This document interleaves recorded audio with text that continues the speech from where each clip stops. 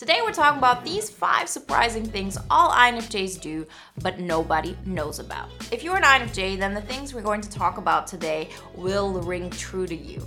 But believe it or not, these are not only things that others are not aware of. Very often, we as INFJs aren't even aware of that until we see it happening, because those aren't the things we see in YouTube videos or, we read when it comes to INFJs in some articles. So I'm really curious what your opinion is on those 5 things we're going to talk about today. Before we get started, I want to remind you, if you haven't done this so far, to download the free poster on the INFJ Epic Life formula. And if you want to take it to the next level, then get the INFJ Epic Life audio guide today. All the information you need, you can find in the links in the description. Number 1.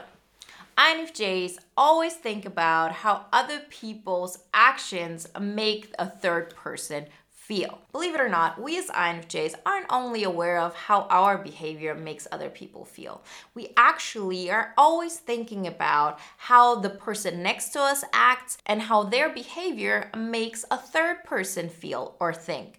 And this is something that we actually feel responsible for. So we talk to the person next to us, we apologize for them, we prepare another person for that interaction. We try to apologize for them. And it's something that we do compulsively because it feels like it's our responsibility. We are already aware of what that person is going to say, or even if we're not aware of it, the moment they say it out loud and we know that that makes another person uncomfortable, it's something that we feel. So it's not something that we do just consciously. We just feel it in that moment. We're so hyper-focused on how that third person feels that we just feel so uncomfortable in that moment that we want to prevent that situation from happening, or we want to apologize or make them feel good right away because it's something that, affects us as well. Number 2. We are automatically suggesting what is best for the group. Like, this might seem, obvious, but it's not, because most people, when it comes to a question of where are we going to go to a restaurant, what movie do we want to watch, like, what are we going to do as a group, they first think of, oh, that's what I would like to do. Is that something that might be okay for others? INFJs automatically think about what would be the best thing for the entire group. The reason why we do this is because we have a holistic approach to life. We have a holistic approach to how we look at certain situations. It's just our natural being. We automatically are thinking about what would be best, considering that 3 people want to watch that movie, 2 people want to watch that movie. And then, and only then, we ask ourselves, okay, what is it that I actually want to do, or I want to watch, or whatever it may be. So this is something that is very interesting, and I don't think all INFJs are aware of, or others are aware of, because very often people think, oh, you're just suggesting what you want to watch, for example, when it comes to watching a movie. But in the end, no. We're looking at the situation and we're saying, oh, what might that group want to watch? What might be the biggest, gain for that group? And how can that group all together pay the smallest price, as in, okay, only 2 people would not want to watch that movie. So the, lowest price would be that we choose a movie that 3 people would want to watch, right? So this approach is something that is very interesting and it's very beneficial for others. But we as INFJs always have to keep in mind that just because this is our nature, it's not necessarily what is best for us. And we can practice becoming more aware of what we want, what we like, and standing up for that. Because you will see everybody else does the same thing. And if you do that, then you can find a compromise together. But it's not on you as an INFJ to make a decision that is best for everybody before you even take into consideration what you might like the best. Very often, if we do that first approach, our natural tendency, we become less and less aware of what we actually want. And the less we become aware of what we want, the more we lose ourselves and the less we feel we're in control of our life and feel excited about what's happening, because we're not creating the life that we actually want. Number 3. We're avoiding colliding acquaintances and friendships. So most INFJs, once they understand what I mean, will say, yes, this is true. We have such a way of being one way when we're with one person and being another way when we're a second person. It is based on the fact that we want to make people around us comfortable, that we want to connect with them in such a way that creates harmony within us. And that, of course, leads to the fact that you're one version of yourself when you're with person A, and you're another version of yourself when you're with person B. So if you would get into a situation where person A and person B, meet, they collide in any kind of way, they would figure out that you have portrayed a certain image of yourself that is not necessarily everything that you are. And we do this with no bad intention. We do this because we understand other people so well. We want to make them comfortable. We want to connect with them on a certain level. And we just, avoid talking about the things that they might not like, that we are very comfortable with when we're with another person. But that, of course, leads to us never really being ourselves all the time. So although this comes very natural to us and it's something that we do all the time, it's not necessarily something that we have to do. So I, for example, have learned to work on this very strongly, and it's something that, we work a lot on when it comes to boot camp, or, it's part of the audio guide, because we have to understand that every single time you do this, you're never allowing yourself to start building a life that, just fills you up. Because in order to do that, we have to show up as that full version of ourselves. And that means to also portray parts of you that that person A isn't going to like or person B isn't going to like. It doesn't mean that you have to interact with them on that level, but all of those aspects that are leading you to avoid those meetings are all of the things that you're hiding about yourself, because you think if that person A, for example, knew that I was friends with person B, or that I was okay with certain things, they would not want to be friends with me. And so we're avoiding giving them the opportunity to leave us in a way. And so we always feel like we're fragmenting ourselves. And trust me, you cannot build an INFJ epic life on your terms if you're doing this. So I encourage you deeply, be more open about what you like, what you say to certain people, how you combine those friendship groups. Because although it's uncomfortable and you will feel judged, you can handle those emotions. I always say we don't want to do things that overwhelm us, but we want to do things that get us out of our comfort zone.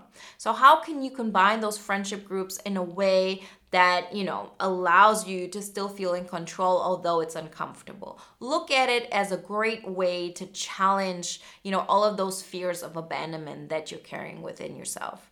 Because you're not the only person who has friends who are different or acquaintances who are different. And you're also not the only person who has qualities about themselves that others are not completely okay with. Every single person that you meet, every single person that you're friends with has aspects about them that you're not totally fine with, but it's part of who they are and you accept them with them. You are allowed to have those aspects about you. And it's a great practice to combine people from time to time just to understand, okay, I'm okay with people knowing who I truly am.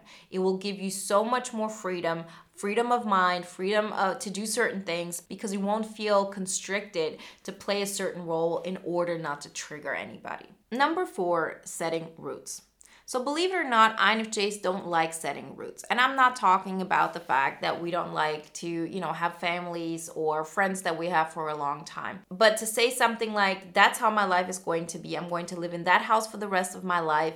And, I'm going to do this for the rest of my life. And I know exactly how my life is going to develop is something that scares us immensely. It's not that we can't have some of those aspects, but we need to have the freedom to choose. We need to have the freedom of not knowing how things are going to develop, because we as INFJs are, visionaries. We like to have plans of how things are going to develop. And we also need to have the possibility to create new visions. So for other types, it's much easier to setting roots than it is for INFJs. And the more you're aware of that, the less you feel guilty about it. You just know that's, how I want to approach life. I don't want to set in stone how my life is going to be. There are certain aspects I'd like to have, as in, okay, now you have a family, you want to have the family for the rest of your life, great. But there have to be enough areas in your life that are open to development. Because if they're limited and they're like set in stone and there is no wiggle room, it will make us incredibly anxious, and it's not something we as INFJs can deal with at all. Number 5, we as INFJs don't like to state controversial opinions.